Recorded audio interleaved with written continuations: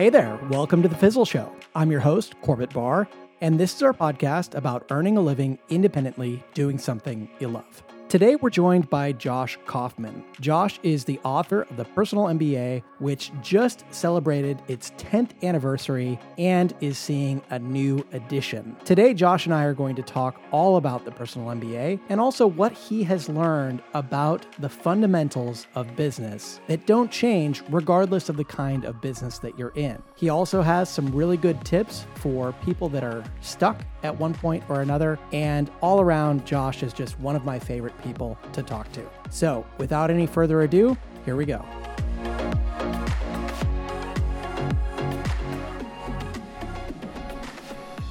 Josh, thank you so much for coming on today. Corbett, it is an absolute pleasure. Thanks for having me. I'm trying to think back to the first time that I was aware of the Personal MBA. I'm pretty sure it was right when it came out, which I can't believe has been 10 years ago. Did you think that when you were writing the Personal MBA to have this kind of longevity? I had no idea. I hoped and I designed it to have longevity, but there's always the interesting bit of, do the plans that you have for something actually come true? And for this project, they definitely have. MBAs can be used by all kinds of people, obviously, and people who typically go to an MBA school are probably planning to use it inside of a big organization, a Fortune 500 or something like that. Have you learned some things about doing business as a solopreneur or in very small businesses that make you feel like this kind of an MBA, the Personal MBA, is applicable to them in ways that a traditional MBA wouldn't be? Yeah, absolutely. One of the interesting things, historically speaking, where the Personal MBA came from was when I started researching and writing the book, I was working in a big company. I worked as a product developer and a marketer at Procter & Gamble, huge consumer goods product company. And at the same time, I was starting my own businesses on the side. And so the Personal MBA, at least from a research and design criteria standpoint, was designed to be the things that you need to know regardless of what environment you're in. And so, what are the principles that apply to the largest of the large businesses in the world? And what are the principles that apply to the smallest of the small? A comprehensive understanding of business should apply and should serve you in both situations. I think if universal principles of business don't do that, there's something wrong with the principles. And so what's been really fascinating over the years, it's been 12 years now since I left the corporate world and started doing my own ventures, and I use this stuff every day. And then actually a big segment of readers for the Personal MBA are folks who have gone to business school, have worked in a traditional corporate environment, and are now trying to start their own businesses. And they're finding that the things that they learned in their MBA programs aren't really helping them the way that they were expecting it to. I was going to mention exactly that. I was just really struck when I was working in the corporate environment. I worked with a lot of top tier MBA grads, and I was just sort of struck at how narrow their knowledge was in a lot of cases and how ill prepared most of them were to start their own businesses for some reason. And it just, in my mind, an MBA was all about entrepreneurship, but then I found out it was really more, a lot of times, about the inner workings and optimizations of big organizations. And so those principles that you just mentioned, the core principles of all business, it just seemed like it wasn't something that they really focused on. Yeah, big MBA programs tend to focus a lot more on leadership management and quantitative analysis, all of which are useful skills. There is a time and a place for all of those, but those skill sets are not the entirety of business practice. There's a lot more you need to know, and there's a lot more you need to do on a day-to-day basis that leadership management, quantitative analysis just don't touch. And so particularly in an entrepreneurship standpoint, where you really need to understand every working part of this business and how the systems come together to make this functioning thing, if you don't have a solid business education, you're going to have a hard time doing that. And I guess, there are aspects of MBA programs that teach entrepreneurship as a specific focus. I think you can decide to sort of major in that area if you know that you're going to go on to work for a startup or to found something yourself. I know that you've done, as you said, a number of ventures yourself. I know that you've done consulting. I know that you also partner with your wife in her business and so on. What have you learned about the really early stages of getting a business off the ground that maybe you have even revised from the first edition of the PMBA until the new edition now 10 years later? So one of the constants that I always come back to, it's one of the organizing frameworks in the book. And it's one of, frankly, if I could have people only take away one or two things from the book, it's this. It's the first thing that we discuss in chapter 1 of the book called the 5 parts of every business. And so you can structure or model any business in 5 core processes. You have value creation, so making something people want; marketing, getting attention and attracting interest to that thing; sales, so getting people to pull out their wallet, checkbook, or credit card and buy one of these things that you've made;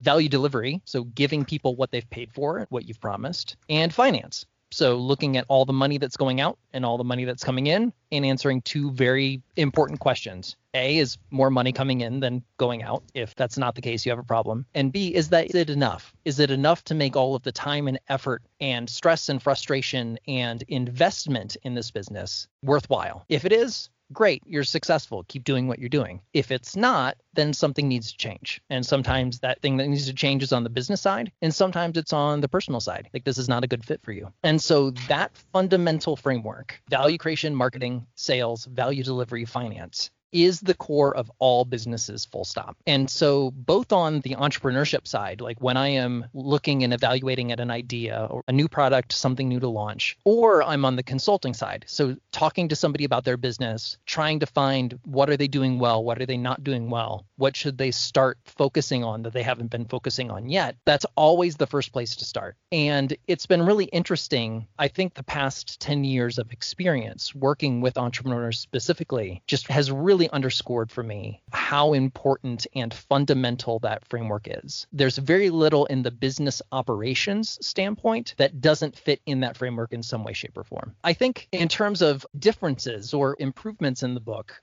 it's always interesting going back and revisiting how you were thinking 10 years ago. And I'm really pleased that the vast majority of the manuscript is the same. And most of the changes are either making some specific thinking a little bit more concrete or just adding things that should have been there in the beginning, but for some reason weren't. So for example, one of the ideas, the most important ideas in marketing in terms of techniques, is demonstration. So being able to show somebody what your offer does in a concrete, tangible way. I don't know why, but that was not in the first edition of the Personal MBA, nor was it in the second edition of the Personal MBA. But it's probably the oldest and most fundamental marketing technique there is. And so, spending some additional time talking about that idea and how you apply it in your business and how you can use it in order to make people more excited about what it is that you offer. This is a good opportunity to add a few of those things that just make the book more comprehensive overall. I'm curious, of the 5 core pieces, where does hiring or human resources fit into that model? Separate processes. So in terms of the core business process of like how the business makes money, you have value creation, marketing, sales, value delivery, finance, and you as the entrepreneur or your team, the folks you hire, are involved in every single step of that core process in some way, shape, or form. And so there's kind of a meta layer on top of the entire business, which is your business systems. So part 2 of the Personal MBA is all about psychology. Essentially, how the human mind works, how to work well with yourself, and how to work with other people. And so there are 2 ideas in the Personal MBA towards the end of, I believe it's chapter 8, working with others, that talks about management and performance-based hiring. So how do you find good people? What does a solid hiring process look like? And then what is management really? Like, what are you doing when you're managing people? What should you be thinking about when you're managing people? And it's funny, a lot of people think about management as being the decision-making or the person in charge authority. For good management, that's not necessarily the case. Good management is a facilitation function. You are recruiting and attracting and retaining a group of very smart, qualified people who are good at their jobs. And then the goal of the manager is to make sure everybody is communicating, everybody is on the same page, and nobody is blocked in doing the things that they need to do. So the people who are doing the work in terms of the 5 core business processes, they have as few distractions and interruptions and time and attention that is not focused on that as possible. Does that make sense? Yeah, and this is hitting on exactly why I love business just as a topic, because in some ways it is so easy to describe.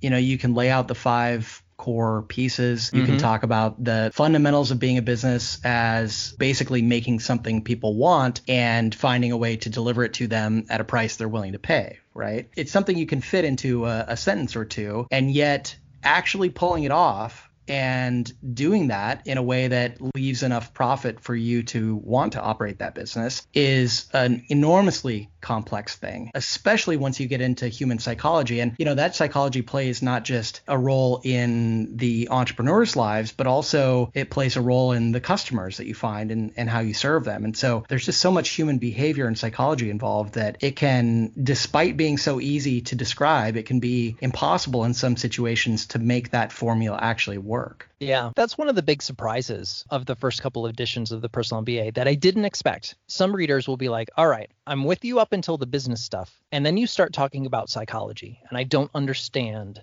how this is relevant. Like, I thought this is a business skills book. And when you get into the practice of business, psychology is almost the entire game. The business concepts, they're not rocket science. They're very straightforward. They're very simple to understand. I think for all of the concepts in the Personal MBA, I think the longest one takes maybe 2.5 pages to describe. We're not doing rocket science. What we're doing is very simple. The complex part, the difficult part, is working with your own mind to work on the same thing over and over and over again, to handle challenges, unexpected events, changes, things that come up that you didn't expect or aren't great for you in some way, shape, or form. Bringing new people into the business, figuring out how to work with them, talking to customers, figuring out what they want, trying to talk down an angry person so you can have a good conversation in a way that gets both of you what you want. All of those things are fundamentally psychology topics. And so if you don't understand how the human mind works, if you don't understand how people communicate and how to communicate with people well, you're going to have a really tough time. And so it was a deliberate decision to devote an entire part of a large business book to human psychology, because it is fundamental to being able to operate in a business context in a successful way.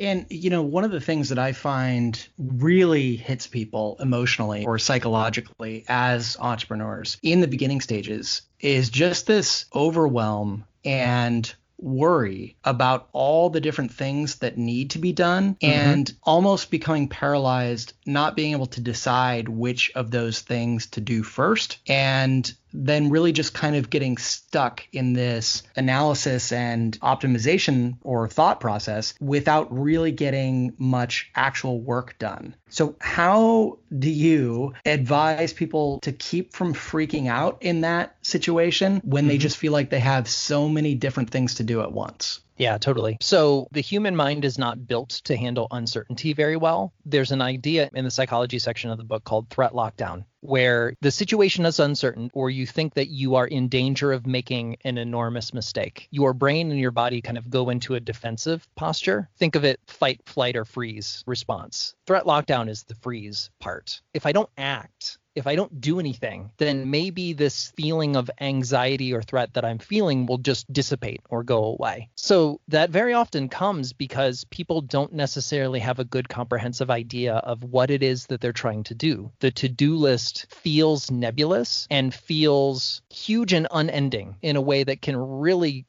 lock people down. And so part of the benefit of the Personal MBA is it helps you understand in the broad sense, the big picture of what it is you're trying to do and what are all of the parts you need to pay attention to and how they all fit together. And by having a more accurate mental picture of what running a business looks like, what it entails, the things you're going to be thinking about, if you need to do something, why you need to do something, why it's important, how it helps you. Just having a better understanding of what businesses are that work. I've found with a lot of my clients, just talking through the process and constructing this model of your business in your mind helps to really diffuse that in a way that you wouldn't really expect just by saying it. Being able to picture the totality of what it is you're doing and what's important and the things that you've done well or the things you've done so far and the things that are remaining to be done. There's a calm and deliberate, okay, this is what I need to do next, that comes from really understanding at a deep level what it is you're trying to do in the first place. It also is a really good way of helping prevent the overwhelm by eliminating all of the things that you might read on the internet as being super important for your particular business. But when you get to the fundamentals of how businesses work, they're really not important at all. You don't need to optimize your Instagram account when you're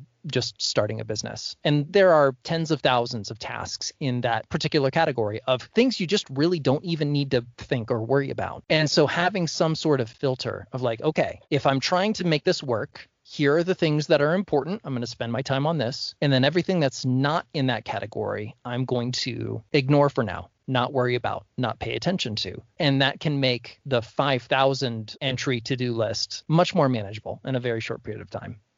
That's a reason why we introduced inside of the Fizzle membership this concept of a roadmap, really just to give people a way to calm themselves and feel like they just need to follow a formula. I've often thought that there isn't necessarily a perfect formula out there, and it doesn't even matter if you find the best business formula because there's so much commonality. Like you said, there are these 5 things, and I think you said full stop, right? Because in any business framework, any MBA program, you're going to find that they touch on those 5 things, and maybe they divide them up slightly differently, but there's commonality there. And if your approach to building a business as an entrepreneur is to sit down and Google something and then just run on this endless treadmill, finding, as you said, one screamingly important thing after another, I can see why you might get paralyzed and not get anything done. But if instead you just realize that, okay, there are all these things that I need to know, I should have a big picture. And then if I can just sort of follow step by step and know that I will get to those important things as I lay down this foundation, but I need to actually be doing the work and doing the market research and talking to the customers and all of the different things that, you need to do. A lot of times it's easier if you can just find something like the personal MBA to give you that peace of mind. And the cool thing is, you can get that overview in, the course of a week or something, reading that book, and then you can go back and refer to things when you feel like you need to dig deeper.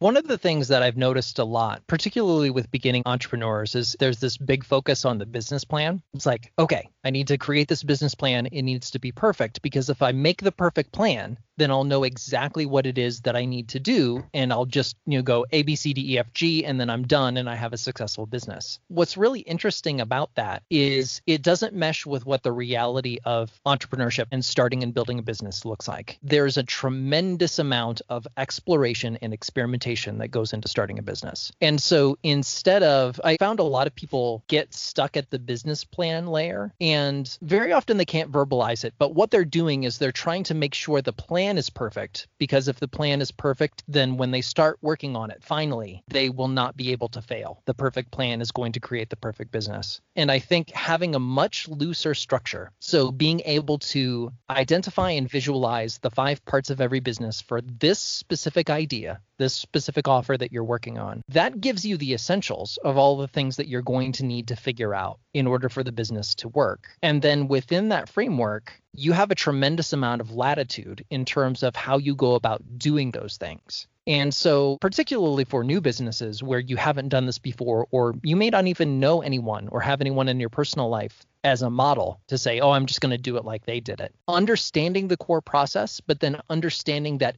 exploration and experimentation is a fundamental part of how businesses are built and grown over time. Even just having that mindset of, I'm going to try this, and I'm going to get this specific type of feedback from it. And based on that feedback, I'm going to either keep doing it or I'm going to try something else. Just that fundamental orientation to what the process looks like in practice really helps calm a lot of anxious nerves, because you don't have to have all of the answers before you get started. So if you don't have to have all of the answers, one of the things that I think people have a hard time with is just coming up with a good business idea and knowing what makes a good business idea. And I guess, to some people, when you say business idea, maybe they're thinking of a business plan and a fully baked thing. Mm-hmm. But to me, a business idea is just sort of an idea, a hypothesis as to who your customers are going to be, what problem you're solving, and how you're going to do it in a way that they'll be willing to pay. Having that is fundamental to me, but very difficult for people in early stages. Can we talk about that? I know you mentioned market research as being important in the early stages, but what should someone do to develop their business idea or their business concept, and then also to know whether or not it's a good one? Yeah, okay. We've already talked about the core business process. My favorite way to plan a new business idea is just take a sheet of paper. Those are your 5 headings. value creation, marketing, sales, value delivery, finance. And the goal of each of those steps is very, very concrete. So value creation is you're making something people want. So who are you talking to, and what is this thing that you are trying to make that you think will appeal to them? My favorite way of planning, you just take a sheet of paper, those are your 5 headings, and just write a paragraph, really, maybe 2, on how you think this would work in each of these 5 areas. From there are a couple of checklists or tests that I really like to use to evaluate the strength of an idea. Just because you've had a business idea doesn't mean that that business idea is going to work. So the first checklist, this is in chapter 1 of the Personal MBA. It's called the 10 ways to evaluate a market. It's a list of things that make very attractive businesses. And we can just run through real quick. Something like urgency. If you're making something that people want or need really badly, a good example for people who are listening to this in the future, we're in the middle of the coronavirus pandemic. So all of a sudden, masks became a high urgency item. Is there something in the environment that people really, really want or need this particular thing right now? If that's the case, this is a stronger business idea than it normally would be. Things like market size. How many people want this? Pricing potential. How much could you charge for it? Cost of customer acquisition. So how much in terms of money and time and attention are you going to need to spend in order to land a paying customer? Cost of value delivery. So once somebody buys, how much work are you going to have to do in order to deliver what you've promised to them? Uniqueness. Is this a commodity, or is this something that is unique and only you can offer for some reason? Speed to market. How quickly can you start offering this? Upfront investment. How much are you going to spend in order to get all of this ready to go? Upsell potential. Are there other things that you could sell that are related to this? And evergreen potential. So once you've created this offer, how much work are you going to have to continue to put into it over time in order to keep it selling? And so having a checklist like that allows you to take this very simple summary of your business that you've laid out in the 5 parts and run it through some tests. If this is something that I can't charge very much for, it's going to require a lot of upfront investment in terms of time, money, and energy. I'm going to have to do a lot of work to get a customer. I'm going to have to do a lot of work to deliver to that customer. And I'm going to have to keep doing that work over and over and over again just to keep selling this thing. Well, you're probably looking at a not so attractive business idea. If there are aspects of the idea that are very favorable, so for example, it's something you and only you can offer. And as a result, you might be able to charge a pretty high price for that. And the market size is big enough that you'll be able to establish a really positive business that will sustain you without a whole lot of worries, because you know people are buying things like this, just not yours. You can work through a checklist like this to help figure out, all right, which of these factors are favorable to me, making my job easier, and which of these factors are less favorable. The same goes for thinking about what you are offering. And there's a checklist in the book called the 12 standard forms of value. And so a lot of people, when they're thinking about creating a new business, they think about the 2 most common, which are products and services. But those are only 2 of the ways that you can create value. There are actually 12 standard forms of value. If you broaden your mind in terms of how you might structure what it is that you're offering, you come up with a lot more options. So for example, I think everybody who's listening to this knows about Fizzle and has experience with Fizzle. All of the courses that you have, it's not a product, it's not a service, it's a type of business called a shared resource. So when you create a course for all of Fizzle membership, you only create that once, but every single member of Fizzle can benefit. And then the financial model behind that is subscription. And so by combining those 2 ideas, I'm going to make a repository of things once that a lot of people can benefit from. And then I'm going to charge for that on a monthly or an annual basis. Those 2 forms of value come together to create something new and unique that's just not buying a one-off course or hiring Corbett as a consultant. Yeah, I love this because people often just get stuck thinking about physical products or services, and then something will come up and everyone's attention turns towards that thing, especially in online business. You know, online course platforms became popular, then everyone decided they need to create a course. The same could be true of a membership platform or anything like that. And so you see the herd kind of all running to this one sort of opportunity, but you're saying there are 12 different ways that you can deliver. Was this value delivery, or what were the 12 different categories you were talking about? It's called the 12 standard forms of value, very quickly. So product, service, shared resource, subscription, resale, lease, agency, audience aggregation, loan, option, insurance, and capital. In Silicon Valley or in the startup world, you often see these really interesting business models. And they're interesting because people aren't necessarily going after the standard, I'm just going to make a product and sell it directly to the customer. Mm-hmm. They've figured out ways to create value and then earn revenue through one of these other channels that you're talking about. And so it allows them sometimes to maybe offer something for free to their customers or just turn that idea into revenue in some other way. And I think a lot of times smaller entrepreneurs don't necessarily, because they don't have this foundational knowledge, they don't know that there are these different options, then they don't think to themselves. And so they just end up copying standard business models as opposed to trying to come up with something interesting.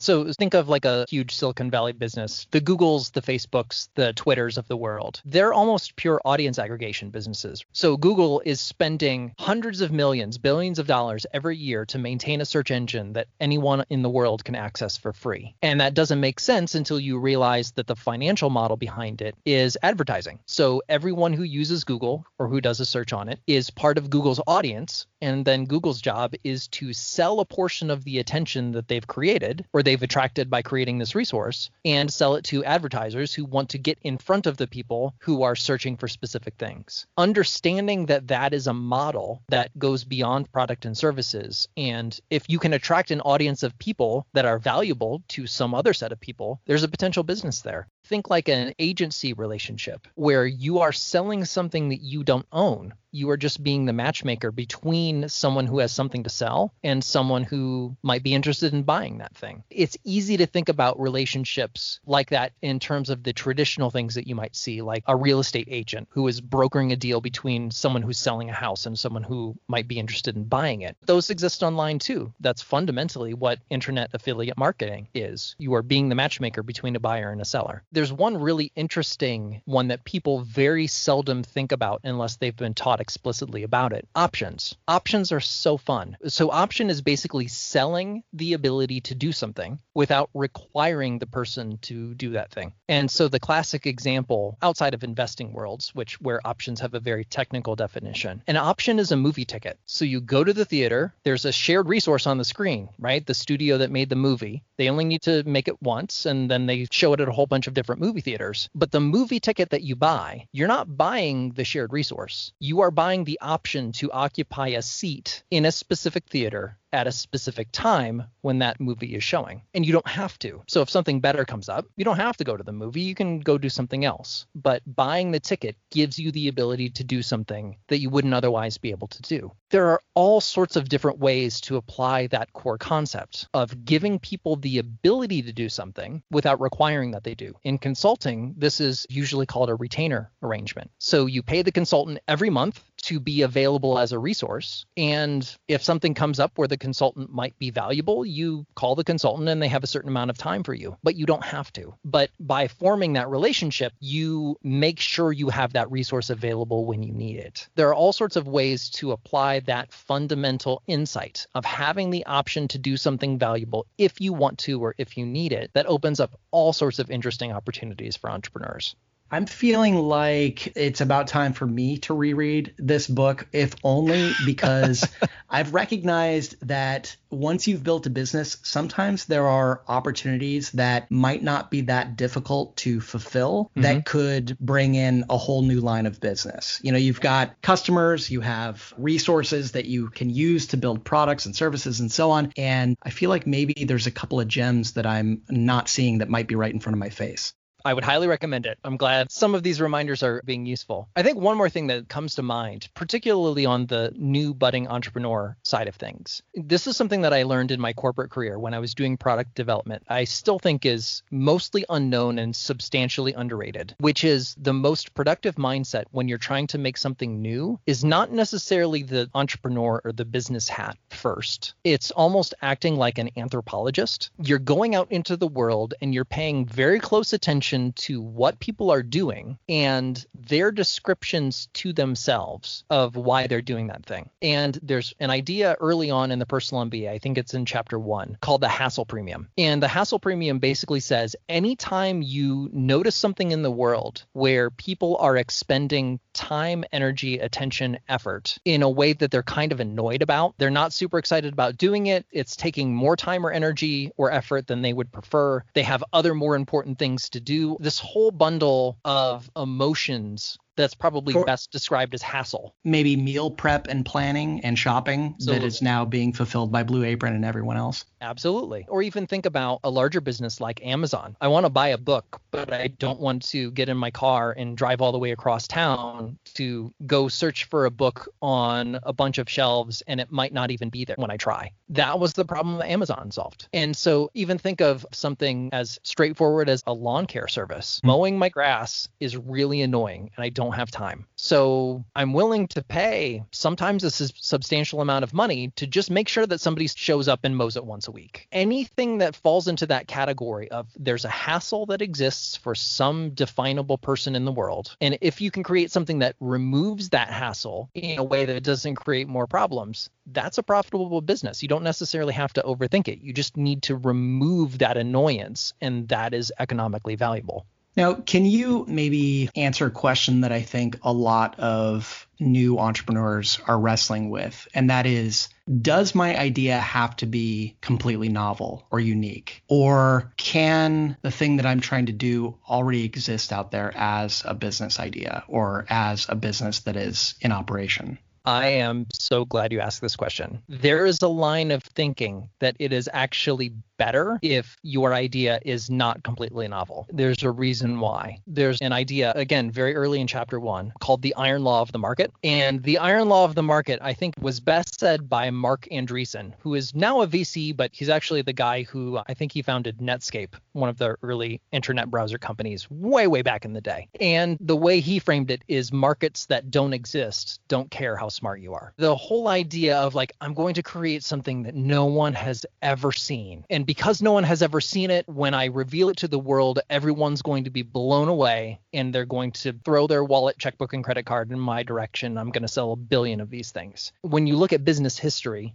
and how successful companies are often founded, that's almost never the way it works. So it's called the iron law of the market because it is cold, hard, and unforgiving. And I love that you mentioned it doesn't care how smart you are, because one of my favorite examples of this came from a really smart inventor with a lot of money and experience, and that is the Segway. Remember how transformative the Segway personal transportation vehicle, however you want to call it, it was supposed to really change the way we did things as humans in society, especially in cities. And, you know, they're still around a little bit, but their sales models and just their vision for that product didn't come true. And it was the kind of thing that didn't exist. And so they didn't have any idea of knowing if people would actually want this until they put it in front of them and found out they thought it was kind of dorky and clunky and expensive and so on. We are so on the same page. That is literally the example that I use in the personal MBA to explain this idea.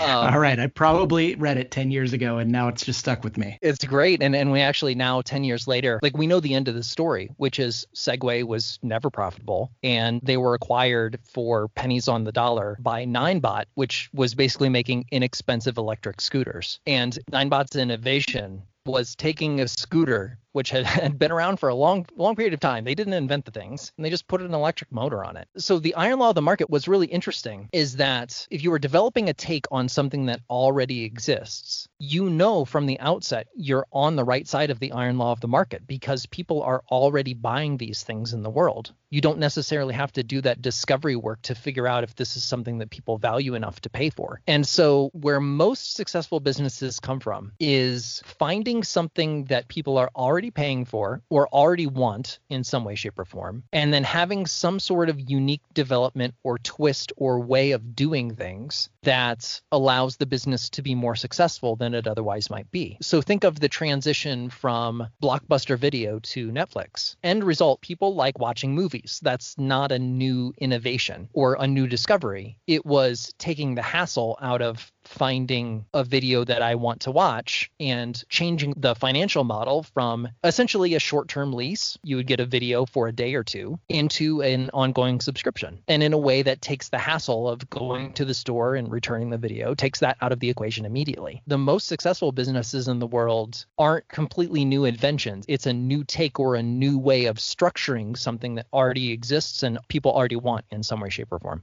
Well, I hope that people's minds are spinning with ideas and possibilities right now after listening to this. Josh, thank you so much for coming on. Where can people find the book? The best place to find the book is at personalmba.com, where you can find links to get it in all the different formats. You can also find an index of all of the key terms in the Personal MBA. I designed the site to be as much of a reference as it is a way to find the book. So recommend checking out personalmba.com. Awesome. Everybody, check out personalmba.com. Josh, thank you so much for coming on today. Corbett, it's been fun hanging out with you. Thanks so much for having me on.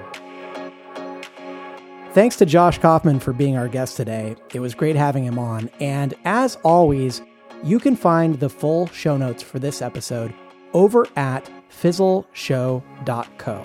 Until next time, thanks for listening to The Fizzle Show.